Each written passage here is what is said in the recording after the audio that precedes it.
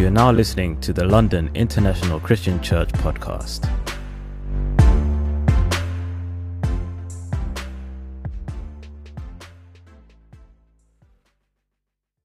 One day, young man, you've risen very fast in this company. 2 years ago, you began as an office boy. In a couple of months, you were a clerk.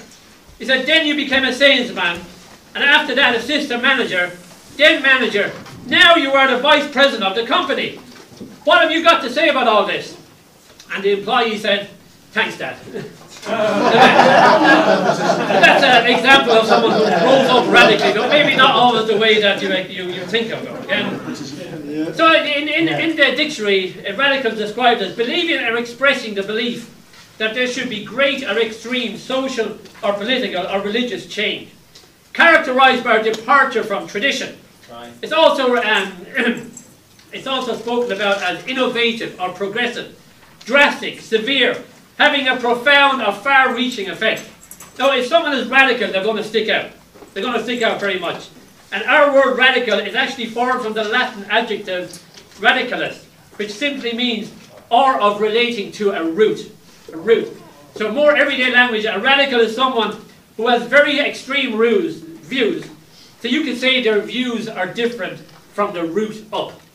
So in Christianity, what we're trying to do as a church is going back to the roots of Christianity. Right. And this is what we're going to be talking about today.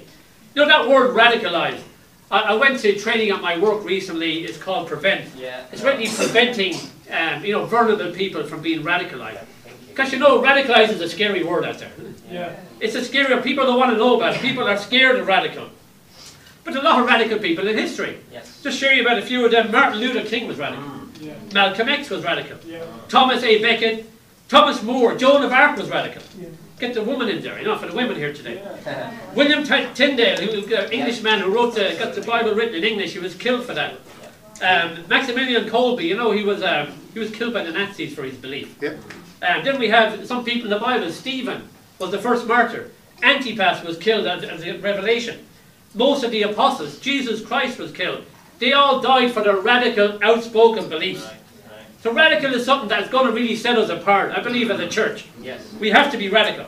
We're studying the book of Acts at the moment. I love the book of Acts. Sean gave me an end of a book. It's called Revolution. Oh, yeah. And it's all about the book of Acts. And the book of Acts really can revolutionize our faith, we believe. The book of Acts is radical from beginning to end. The leaders in the book of Acts were radical. The regular disciples were radical. Their opponents were radical. Everybody was radical in the book of Acts. And it also, in the New King James Version, it kind of highlights this towards the end of Acts. It says, these men who have turned the world upside down have come here too. We're going to look at 3 areas of our lives today which God has called us to be radical. 3 areas of our lives.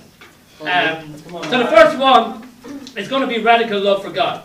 If we can turn our Bibles, please, to Matthew 5. We're going to be going to verse 27 to 30. Matthew 5, yeah.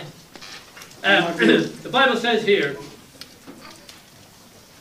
Jesus speaking here in the Sermon on the Mount, you've heard that it was said, do not commit adultery. But I tell you, anyone who looks at a woman lustfully has already committed adultery with her in his heart. If your right eye causes you to sin, gouge it out and throw it away. Better for you to lose one part of your body than your whole body to be thrown into hell. And if your right hand causes you to sin, cut it out and throw it away. It is better for you to lose one part of your body than for your whole body to be thrown into hell. I don't know if you're visiting today, if you've ever heard this scripture before. This is a very radical scripture. Yeah. This is what it talks about, one of the main areas we can love God. We can have a radical hatred towards sin.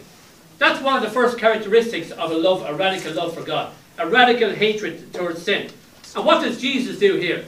He deals with the root cause of sin. What is the root cause of sin? It's obviously lust. It begins in our hearts. Then it ends up into something much more extreme and radical. But look at what's happening in this world of ours today. We live in a very dark world. When we talk about sexual sin, when we talk about things like pornography, it's absolutely everywhere. Hardcore pornography is only a click away. For adults, but also for children, which is a really dangerous thing, which, concerns me.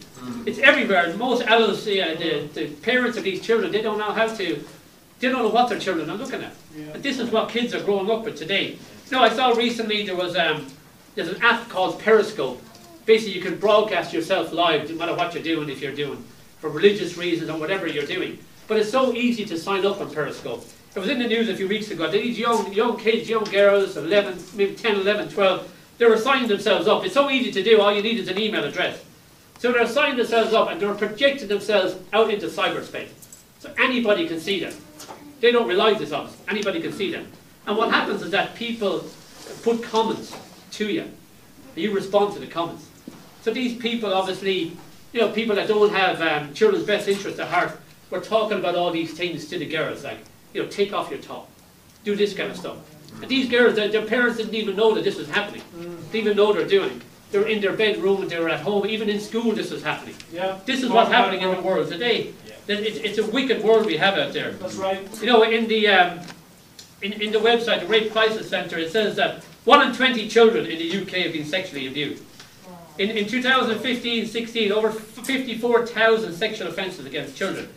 In actual reality, only a tiny proportion of child sexual abuse is actually reported, because children won't do it. Children are silenced by threats. So the only way they can decide what the proportion is by talking to adults who've been abused as children. Because children don't open up, they can only talk to the adults and how many adults are prepared to say how they're abused. That's how they were able to get the official figures. It's such a tiny proportion of children that do it, they can't actually look at it. I was reading a report, Chief Superintendent in Britain, Gavin Thomas. He said this last year. He said there's not enough room in prison to house the rising number of paedophiles in the UK. Wow. There's not enough room in prison. They can't even build more prisons. What they're trying to do is trying to integrate these people back into society as best they can, how to deal with these people. And then why is this happening? Because of what Jesus said here. We're not dealing with the root, which is lust. That's why it's happening. Yeah. Since the Jimmy Savile case come up, you know, there's about 45,000 people on the register, the sexual offenders register. Loads of people are opening up all of a sudden about what's happened then with Jimmy Savile and others. This has been happening for years, but it's only coming out now. Yeah. Yeah. So the wickedness in this world, we can't discount it. I got some more stats on sexual violence. 2015 to 2016, approximately 85,000 women and 12,000 men are raped in England and Wales alone every year. That's roughly 11 rapes of adults every hour. Nearly 500,000 adults are sexually assaulted in England and Wales every year. 1 in 5 women aged 16 to 59 have experienced some form of sexual violence. Only around 15% of those who experience sexual violence choose to report it to police. So this is only the tip of the iceberg. It's the tip of the iceberg. And it all goes back to the root of the sin here, which is lust. Jesus says, don't lust in the first place. But the world laughs at this today. The world laughs at lust is everywhere. But true Christianity deals with the root of sin. Deals with the root of sin. This is one of the roots of sin. And this is only one sin. You know, for myself, I know it's so easy as before I was a Christian to fall into internet porn. I used to watch internet porn regularly. I used to masturbate regularly. I used to lust regularly. Yeah. Sexual sin is everywhere today. How do we deal with it? We deal with it by going after the root, which is lust. Yeah. And that's only one sin. Let's go to another list of sins in Galatians 5:19. Well, you know what? If you're visiting today, are these sins in your life? Because I know with most people, they're in their life, men and women. Men and women are lives, but are you talking about it? Have you ever spoken about it in your life? The Bible says in Galatians 5:19, the acts of the sinful nature are obvious. Anyone can see it. Even young children know what sin really is. The Bible says sexual immorality, which is normally the first one again, impurity and debauchery, idolatry and witchcraft, hatred, discord, jealousy, fits of rage, selfish ambition, dissensions, faction and envy, drunkenness, orgies and the like. I warn you as I did before, that those who live like this will not inherit the kingdom of God. You know, a lot of these sins are in my life. A lot of hatred. You can talk about, people might laugh at idolatry and witchcraft, but idolatry is anything you put up there ahead of God. It could be a relationship, it could be a job, it could be your money, it could be going on holidays every year. That's why you look forward to every year, going on holiday. Hatred was a big thing for me. I didn't hate people on the outside, but I hated people in my heart. What's hatred like in your life? What's fits of rage? Are you jealous? Do you sow discord amongst people? Do you sow dissensions? Is there drunkenness? Is there orgies and the like? And the like could cover anything. I believe drugs. Drugs are a huge thing today in our lives. You know, if you're going to church, what did your church preach about sin? Does your church preach hard line about sin? The way Jesus preached about sin? The way the Bible preaches about sin? Yeah. One of the main ways we show God we love Him is by hating our sin. You know, it's the easiest thing in the world is to hate someone else's sin. You find that? Yeah. You hate sin in somebody else, your co-worker, Yeah. or maybe Donald Trump. You see Donald Trump, you see everything that's bad about Donald Trump. I see so many sins in him, I don't know where to start. You know, it's so easy to see sins in someone like Donald Trump, but how is it about looking at the mirror and having a look at yourself? What are the sins in our life? What are the sins we open with? As a church, something we do is that we confess our sins to each other. That might seem completely alien to you if you're going to another church, but we confess our sins to each other because the Bible talks about confessing our sins to each other. It's James 5:16. Confess your sins to each other. And the Bible is very clear, but it's not about reading the Bible, it's about obeying the Bible. We believe in the church we have to obey the Bible. It's not enough to read the Bible. So we really are excited to see so many people here today, but we really want to get you into the Bible. It's not about us, it's not about who's right, it's about what's right. And that is the Word of God. And we do it regularly. You might ask, how do we overcome our sin? We're all sinful people. Anybody here who might put up their hand is not a sinner? No, I didn't think we'd do that. So how can we have the life to overcome our sin? Well, have a look at John chapter 16 for us, please. John chapter 16, we're going to be looking at verse 7. A very simple scripture, but a very powerful scripture from Jesus Christ. In John 16, the Bible simply says, verse 7, "But I tell you the truth, it is for your good I am going away. Unless I go away, the Counselor will not come to you. But if I go, I will send you to him." Well, the Bible is very clear we're born of the Holy Spirit. It's the Holy Spirit that gives us the power to live our lives. From the moment we're born again, we need the Holy Spirit every day for the rest of our lives. Without the Holy Spirit, we don't have the power to live our lives and to fight sin. But something very interesting that Jesus says here. You know, sometimes we might I'd love if Jesus was around today. I'd have loads of faith, you know. I'd really be more inclined to live the Christian life or to do things that Jesus wants me to do. But he says, "It is for your good I'm going away." So we're better off not to have the physical Jesus. Right. Bit of silence there now for that one, I know. It's a bit controversial. Yeah. This is from the Word of God. Jesus said, "It is for your good that I'm going away." He gives us without Jesus going away and doing what he did, we would never have the Holy Spirit. But we have the Holy Spirit now. Every baptized disciple has the Holy Spirit living in our hearts. We can do great things. God can do great things through us. He wants to do great things through us. Jesus has already sent the Holy Spirit to us. He's already sent the Holy Spirit. This Holy Spirit is all over Acts. You know, I love the book of Acts because it talks a lot about the first century disciples. It talks a lot about the first century disciples. In a way that they're our heroes as disciples. You know, Jesus is our hero, but the first century disciples show us how to go. And, you know, we all have our football team here. I know it's two of these football teams, Liverpool.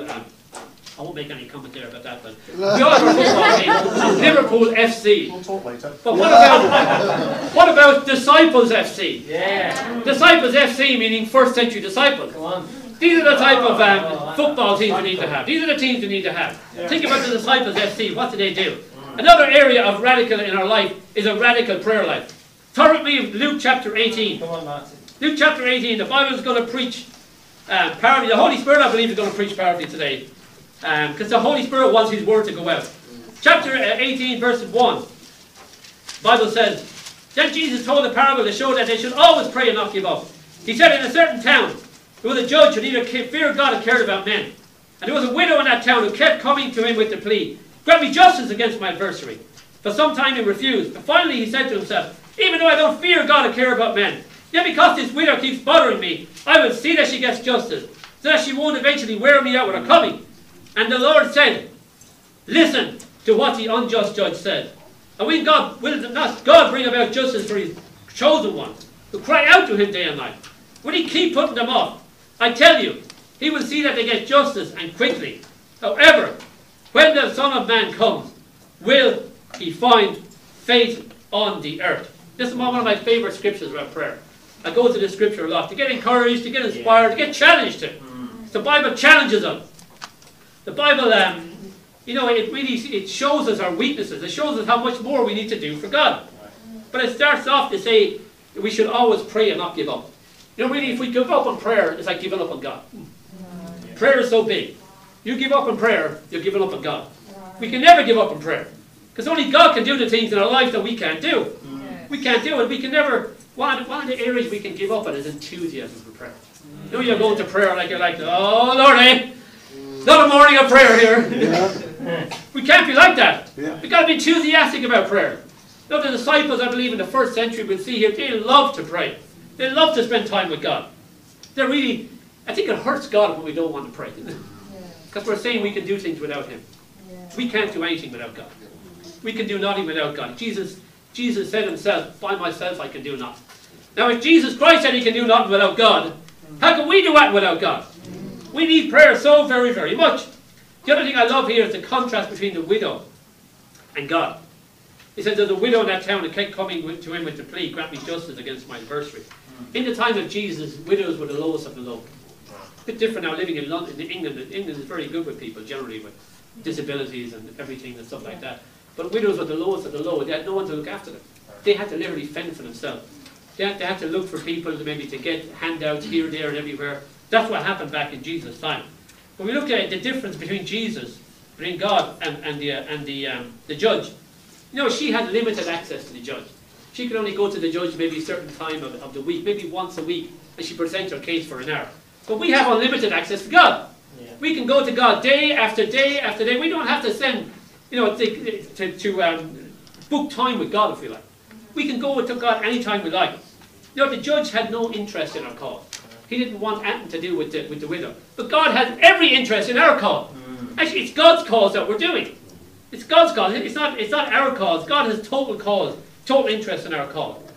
The judge didn't care about people. God cares deeply about people. If you're in this room today, God cares about you. Yeah. The Bible is very clear about you. He cares about you. You know, the Bible says He was an unjust judge. God was a just judge. God, as unjust as the judge was, God is totally just. When he judges us, it's going to be totally justice. The Bible talks about the judge has limited power. God has unlimited power. God can do anything. Yeah. The Bible talks about the judge was selfish. God is selfless. He wants to help us. He wants to do things for us. You know, Jesus told us this story so we might get encouraged. None of us is where the widow is. Right. None of us is as badly off as the widow. Man. None of us is weaker than the widow. None of us is faced larger odds than she. She has huge odds. But because of her persistence and faith, even the unjust judge gave in to what was hers by right. Yeah. How much more can you expect God to interfere in our behalf? So it's our lack of faith that's the issue. It's not God's willingness, it's our lack of faith is the issue. I believe Jesus really talks about that. He talks about being chosen by God. It's so important as disciples that we know we're chosen by God. God has chosen us. Yeah. Crying out to God day and night is the biblical standard. That's the biblical standard for faith. How biblical is our faith? Wow. No, how is our prayer like? Visitors, what are your prayers like?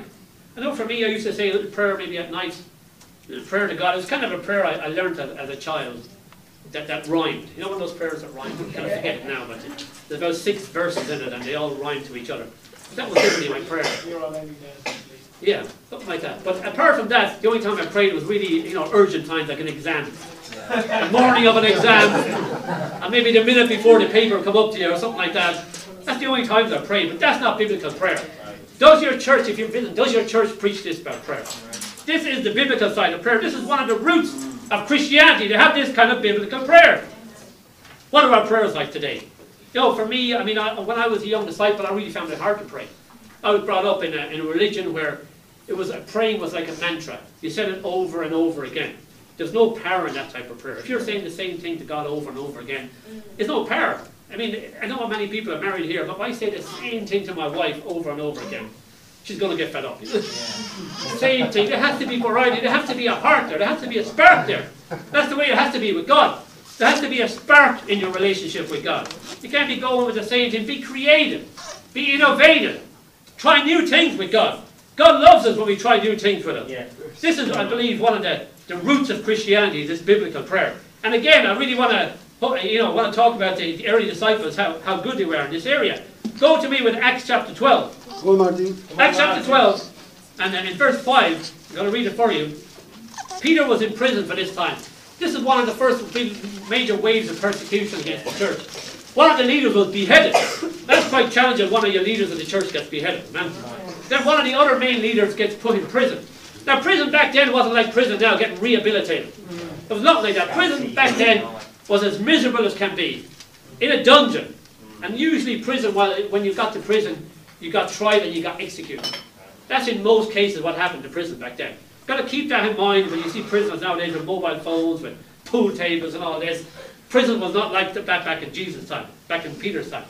The Bible says Peter was kept in prison, but the church was earnestly praying to God for him.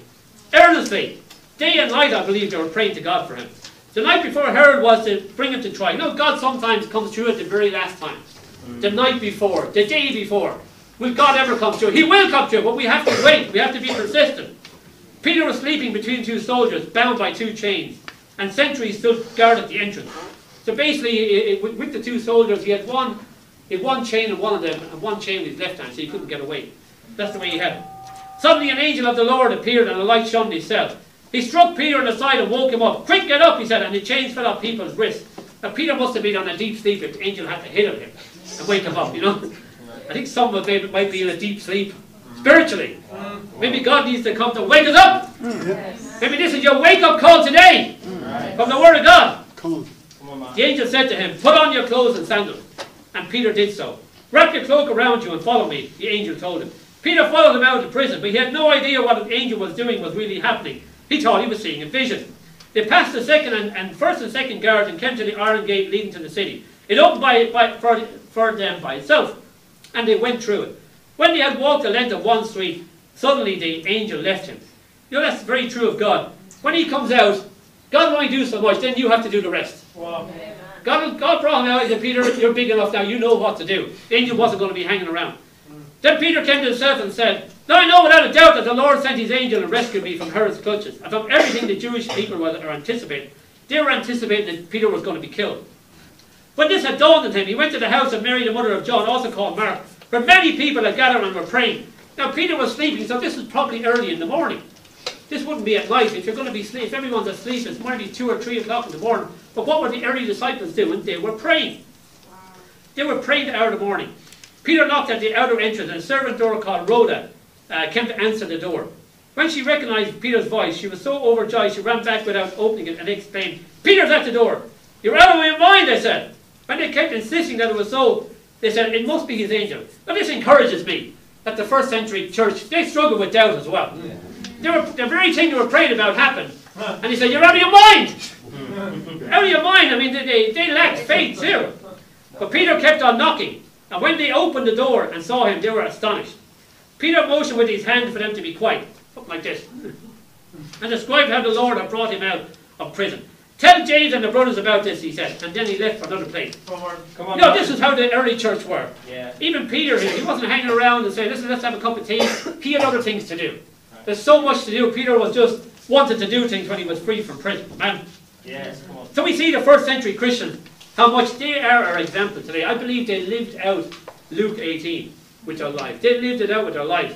You know, we all know Blaze football. Blaze is a real prayer warrior. You know? He prays all the time. He just never gives up on God. And God continues to bless him. That's the reason. It's because of your prayer life and your persistence with God that God is going to bless us today. And Blaze is just a man like us. He's just a human being like us. If we are as persistent as Blaze, we're going to get the same results that Blaze has. Amen? I'm going to give you a challenge today for the disciples is to pray for some issues in our region.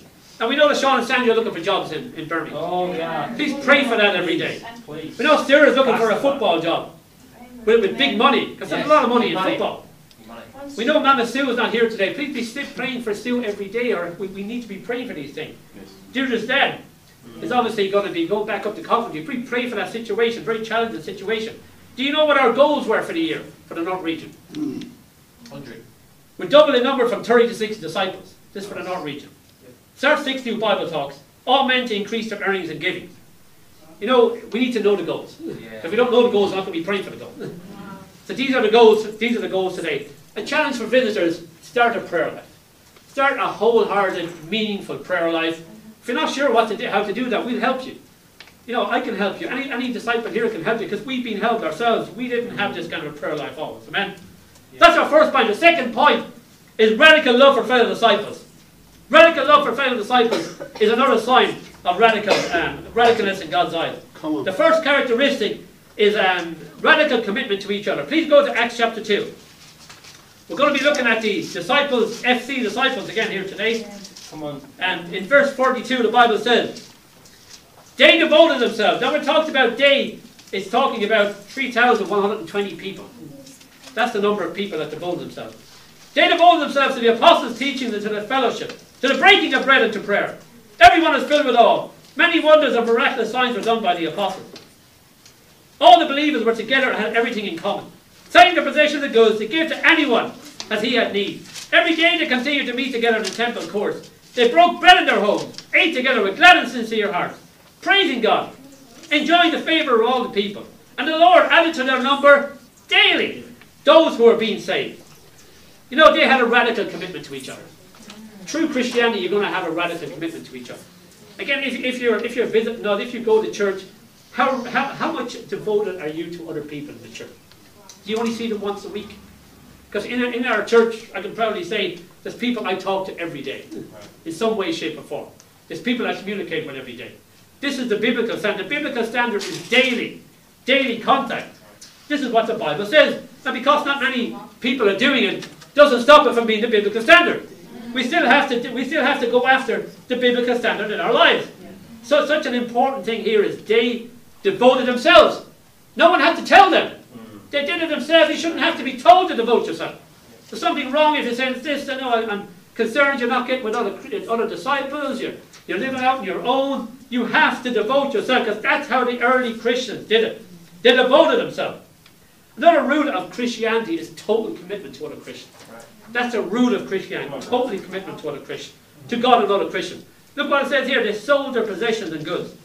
When was the last time you sold something for somebody else? You actually sold something and gave it to somebody. This is as much for the disciples as yours were visiting. Have we ever sold something and given it to somebody? There's such a joy in doing that. Early Christians had such a high standard. But this is the biblical standard. This is what we aim to imitate, isn't it? We're aiming to imitate the biblical standard today. We want to do it. So I think about our church. I love, years ago we had what we call a one suitcase challenge. But missionaries, when we say missionaries, they weren't trained in a seminary. They're just everyday disciples. They went to India.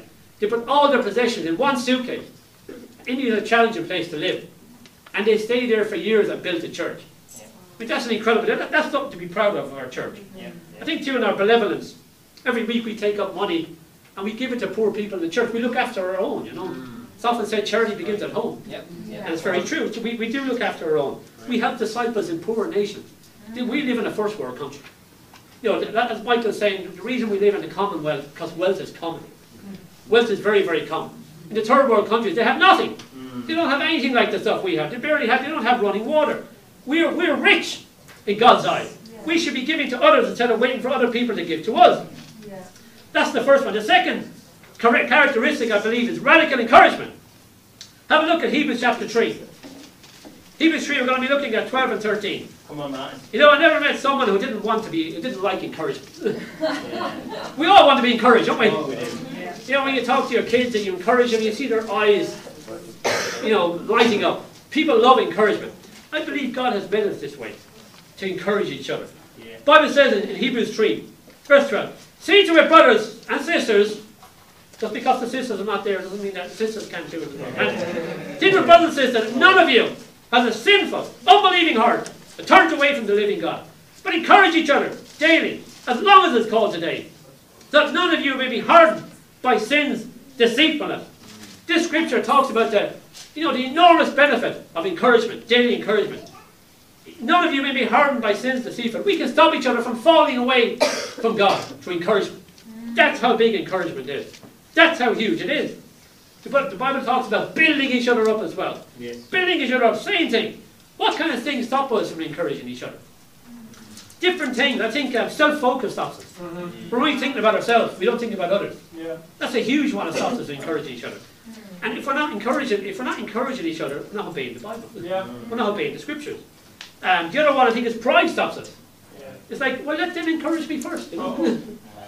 Why should I encourage? When was the last time they encouraged me? When was the last message I got from them? When was the last time I was mentioned in the sermon? Pride can really stop us from encouraging people. The one thing about Satan, he doesn't want us to encourage each other. He does not want us to encourage each other. Actually, Satan doesn't want us to do anything good. You know, if you're tempted to do good, it's definitely not Satan that's tempting you. It's not Satan that's tempting you. It's the Holy Spirit is prompting you. Satan only does evil. He hates good. The Holy Spirit prompts us to do good every day. But are we following His good? He's prompting us. Are we following the Holy Spirit? Are we denying the Spirit? As actually the Apostle Paul wouldn't always be seen as an encourager. Have a look at Acts chapter 20 there, please. Acts 20. A great scripture about Paul as an encouragement man. Acts chapter 20, verse 1. When the uproar had ended, Paul sent for the disciples, and after encouraging them, said goodbye and set out for Macedonia. He travelled through that area, speaking many words of encouragement to the people, and finally arrived in Greece, where he spent 3 months. You know, Paul was really an encouragement machine, wasn't he? Encouragement machine. You know, when the uproar is ended, sometimes there might be an uproar in your life, and you need some encouragement. Yes. Quite often at the moment, we're going through financial challenges, and we really have to trust God, you know. But God will encourage us. I know God is the King of encouragement. And one of his best-known disciples, Paul, was the king of encouragement here. Now, the one thing other about encouragement, if you're not encouraging others, that means you don't have courage. Because you cannot give what you don't have. So if you're saying, I'm a courageous person, I'm super courageous, you're not imparting that courage onto others, you're not courageous in God's life. It's time to get courage and start encouraging our brothers and sisters. Amen? And we all love to be encouraged. It's a deep need for us. So I see this in children. Children are the way Jesus says to imitate children. Kids love being encouraged. My kids love being encouraged. You know, they don't like the correction as much, but they love the encouragement. Amen? Absolutely, their hearts come alive with encouragement. It's a deep need for all of us, I believe. But I believe in men in particular, we can be proud in this area. We can think, I don't need encouragement. I'm a man. I'm a man, I can do it myself. I don't need another man telling me how great I am. You know, but it's really a pride thing. Because if the Bible says it, we need it. Irrespective of what we think. Right. You know, the young disciple, I really was bad at encouragement. I was very, very, very self-focused. But there was a man in our foreign fellowship called Peter, and he was great at encouragement. So, you know, you always have someone there that you can imitate. Peter was great at encouragement. So this year I set a daily goal. I say try to encourage 2 disciples a day. I don't always do it. That's my wife is included. But I don't always do it. But you have to set a goal. If you don't have a goal to do something, if you're going to aim at nothing, you're going to get nothing every time. It's never been as easy to encourage. In Paul, he had to see people face to face. He had to write letters. We have everything at our disposal to encourage people. We have Facebook Messenger. We have WhatsApp. We have messages. We have voicemail. We have everything. The early disciples didn't have these things. You know, we have a much better chance to encourage each other than the early disciples. Man. So there's no excuses not to encourage. So, you know, the ex-London disciples have gone, Jack and Junaid. When was the last time you sent them a text message? Or any type of message? When was all the other people that have gone on? Even Alex, our brother, is in Brazil. I mean, he's on his own a lot. We have Micah over there in Sydney. They need encouragement. You know, if we're not encouragement, are we really following the Bible? Especially people we don't see in the flesh. We need to encourage people seeing the flesh, but people that we don't see, they need encouragement. We have to keep reaching out to remnant disciples. Remember their birthdays, people that were once in our fellowship. I believe one of the roots of Christianity is encouraging each other. You know, and it's great to be up here as a preacher because you can share about your wife. And you go, you know, that's a great thing. But I mean, when I was growing up in Ireland many years ago, I wanted to marry. Most of us do, I believe. But you know, Teresa really has all the characteristics I wanted in my wife. She has that heart of caring, considerate, a big heart for people, but she's a woman with a lot of conviction as well. She has a lot of courage, a lot of boldness. She has a lot of faith. You know, she couldn't be a better wife or mother. Incredible wife, incredible mother, the way she looks after the kids. If it was me, I'd just forget to bring the kids to church. You know, I'd probably leave them at home, and I'd come here and say, where are the kids? But Teresa is brilliant. Brilliant mother, she really is. She loves God, and she loves people very much.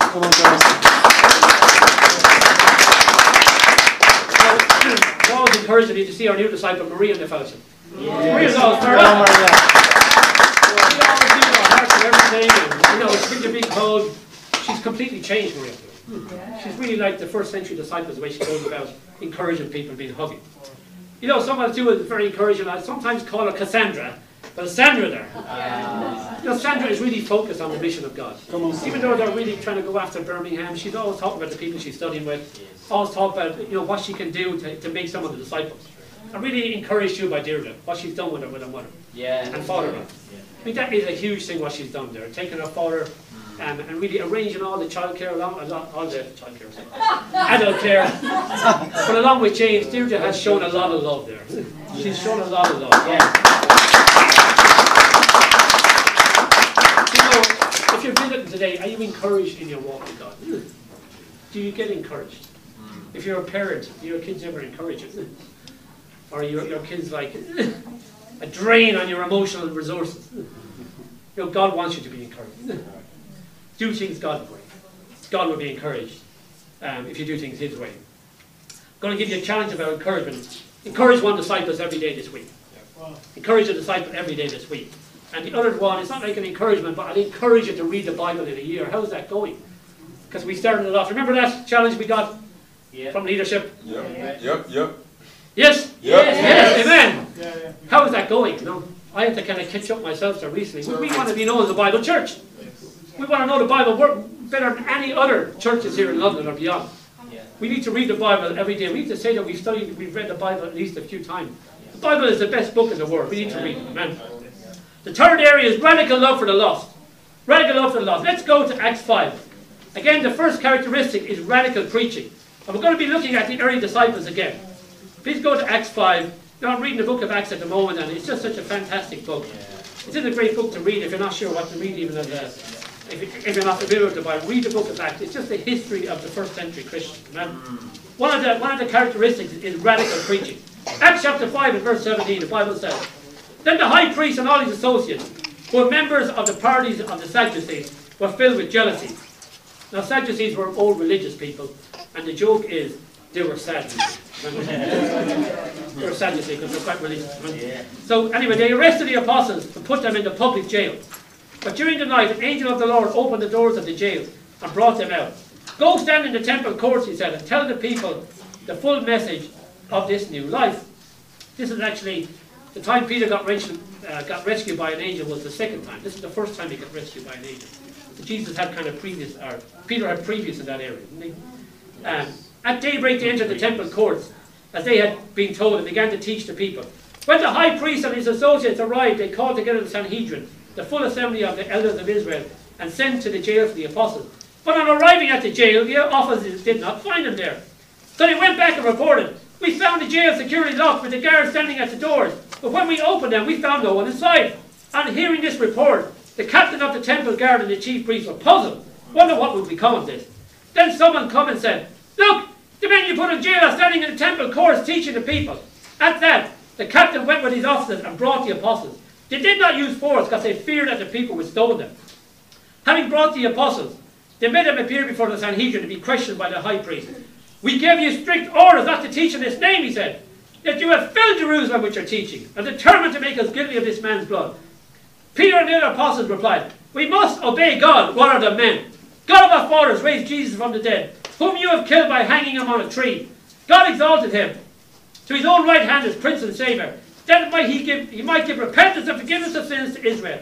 We are witnesses of these things, and so is the Holy Spirit, who God has chosen to those who give him. Obey him. When they heard this, they were furious and wanted to put him to death. You know, religious people can get like this sometimes, when they hear the truth. Go down to verse 40. His speech persuaded them. They called the apostles in and had them flogged.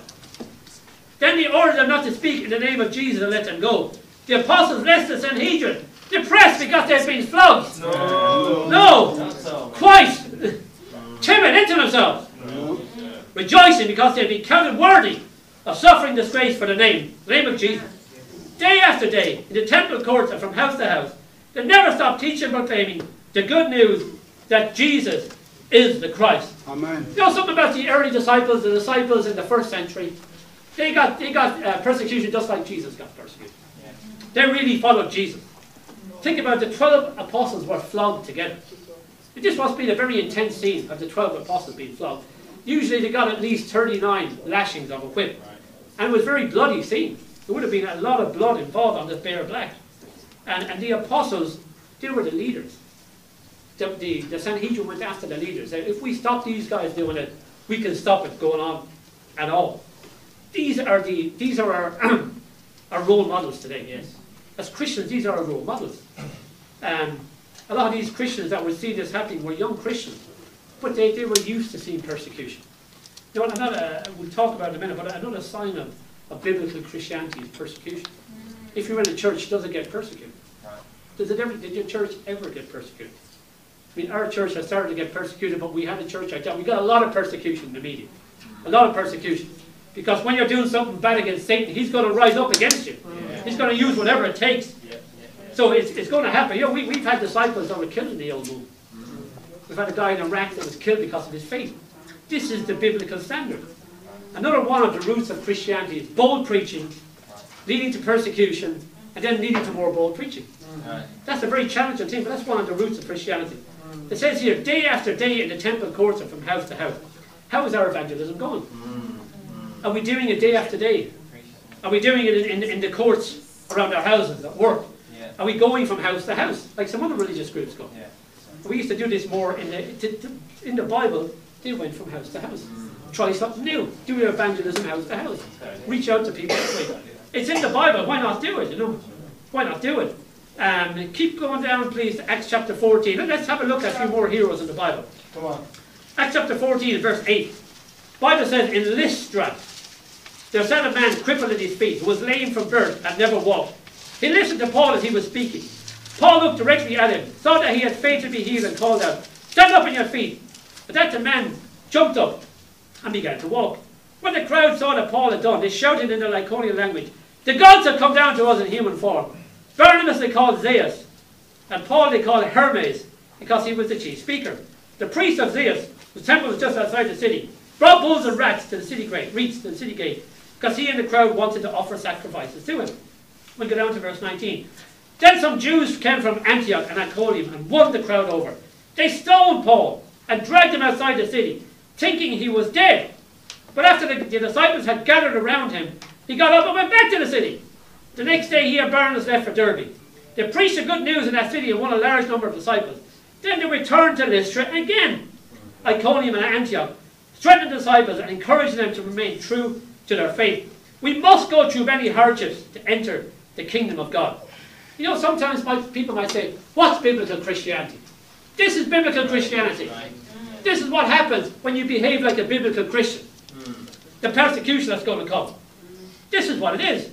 Now, interesting what it says here, the disciples gathered around him. Who were these disciples? They were probably disciples at Lystra that have just been baptized. Because early on he said he preached the word to them. So these are very young disciples, and yet they saw the guy who converted them being stoned, and they thought he was dead. They thought he was dead. How is persecution going in our lives? You know, when was the last time we got persecuted for doing right? For doing something good? This is the standard of Christianity. I mean, during the week, I work in like specialized recruitments. When we had someone during the week, we were trying to help them work, but she has a medical condition. But she came in anyway. She was waiting for a while because she actually hired an interpreter, Turkish English interpreter. So she came down, we had a chat with her, but it was very apparent that she didn't want to be there. She didn't want to have anything to do with work. So after about 30 minutes, I could see her kind of it looked like she was getting dizzy. Anyway, she started to fall and she fell out of the chair in a heap on the ground. So we had a look at her. I mean, what do you do in those situations? You're not trained to do it. Obviously, as God would have it, there's someone with a nurse, and one of the other members, their mother was a nurse, and she came and helped him out. I had to get onto the ambulance because she didn't look conscious at the time, and speak to what was happening to the lady. You know? And after whatever 20 minutes, the ambulance came out. 3 guys came out, looked after her, took her away in the chair. And what's the point? I believe this is what happens nowadays. Even if you get something minor to happen. Think about what happened to Paul. If he was nearly dead, what medical treatment would he have received? It's doubtful he got any medical treatment. He couldn't ring 999 and say, listen, a man here is being persecuted because of preaching the gospel. We need an ambulance. You know, Paul had severe medical injuries here. Severe medical injury.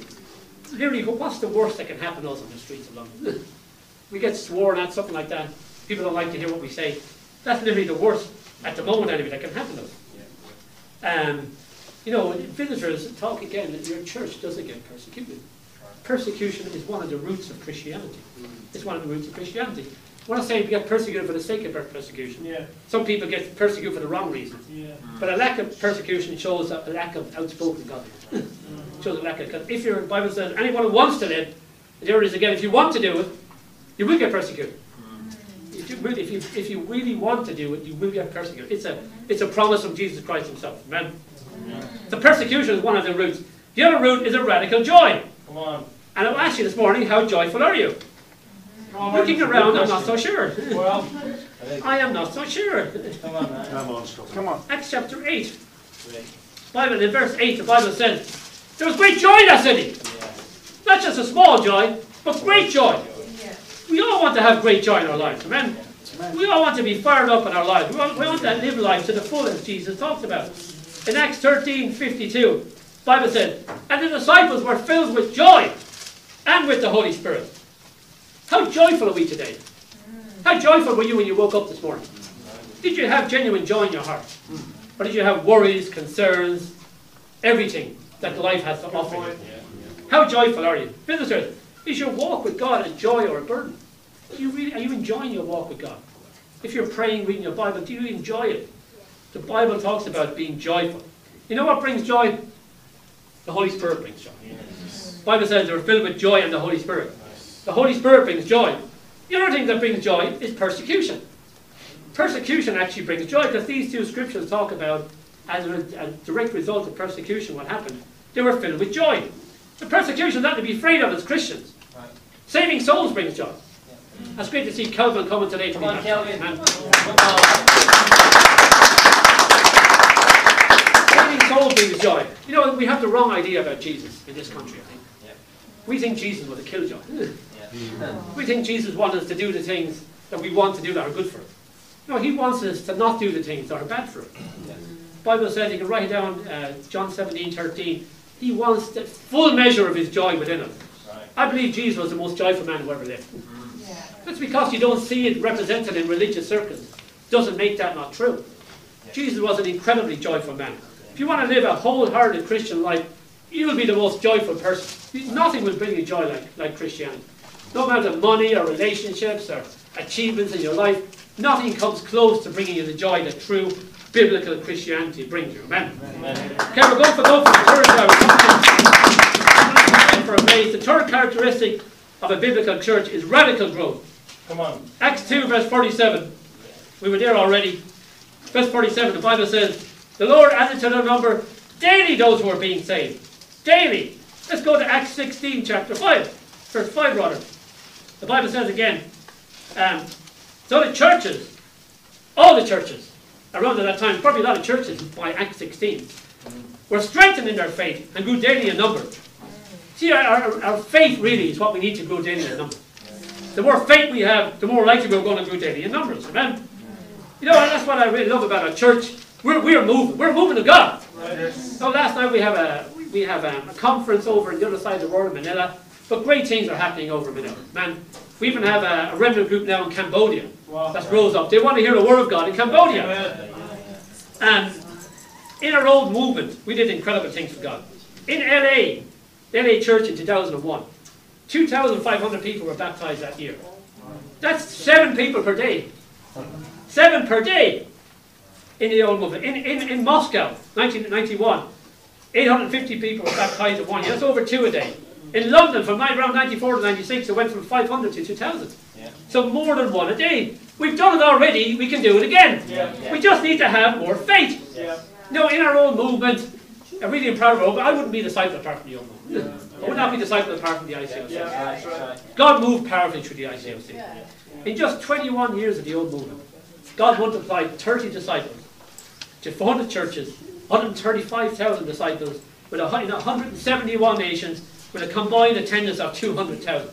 That wasn't a movement of men. No. That was a movement of God. Now, we're doing it all over again, but in a bigger way. In May 2007, you know, Kip and Elena, alongside 40 other disciples in Portland, they planted what we call the City of Angels. It's in LA. LA is known as the City of Angels. International Christian Church, which now has 1,300 at their Sunday service from 42. In just 10 years, God has multiplied it to 5,000 disciples around the world. We're now present in all 6 populated countries. Counting churches, church plants and remnant groups, God's new movement, because we are God's new movement. We believe that, yes? Yeah. Collectively numbers at almost 80 congregations in 33 countries. That's what's happening today. That's what God is doing. Our major root of Christianity is radical growth. It's consistent growth. For me, I have set a goal there on Wednesday that I'm going to reach out to 5 people per day. Because you know what's radical? Consistency is radical.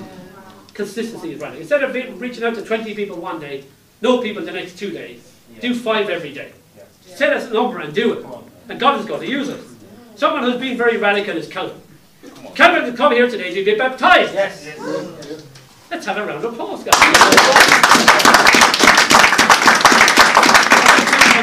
Calvin has a heart for God. He really has a heart for God. He wants to please God. He wants to do whatever the Bible says. I know, and Mom, you've done a great job with Calvin. You've taught him to love.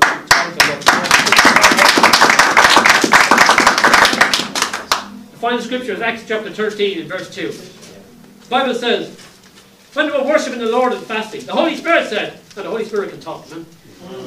Set apart for me Barnabas and Saul for the work for which I've called them. You know, the Holy Spirit has worked for all of us. It has a lot of work for all of us. The song we sang before that, there is much to do. And there is a huge amount to do. Man, there's a huge amount to do. Time passes quickly. There's August already, 2017. Someday, you know, Deji, you're going to reach 50 like me someday. You're thinking now, brother, you're going to hit the big 5-0 someday. Wow. Okay. You know, there's a company in America called Stripe. It's actually founded by 2 Irish guys from a place called Limerick. But they're billionaires, dollar billionaires, printer billionaires. It's to do with design online security software. So interestingly, one of the guys is only 28. What he's done is, I've never heard of this before.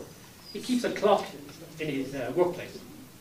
But the clock doesn't just tick down the days. It ticks down the rest of his life. Oh, wow. The rest of his life. So he's 28 now.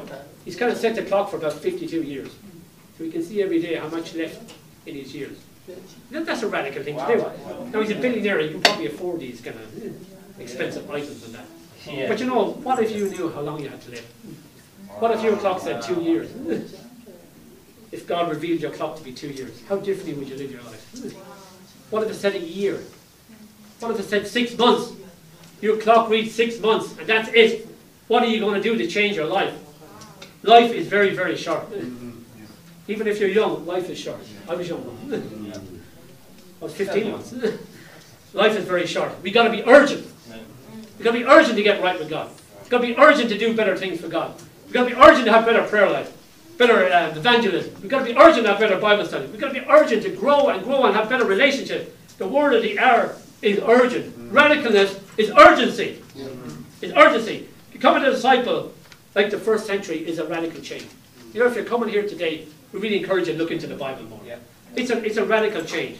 You're coming from darkness into light. You know, it's a huge thing. It's a huge thing. But you know what? We have the chance to rewrite history. Yes. Every person in this room today has a chance to rewrite history. If you're visiting, we'd love you to join us. Just like Calvin is doing today. That's what we want to do. We want you to join us. So the challenge is, guys, today is to grow radically. Change radically. Our love for God. Change radically. Our love for disciples. Change radically. Our love for the lost. So we'll all bear fruit for God's glory this year. Amen. Amen.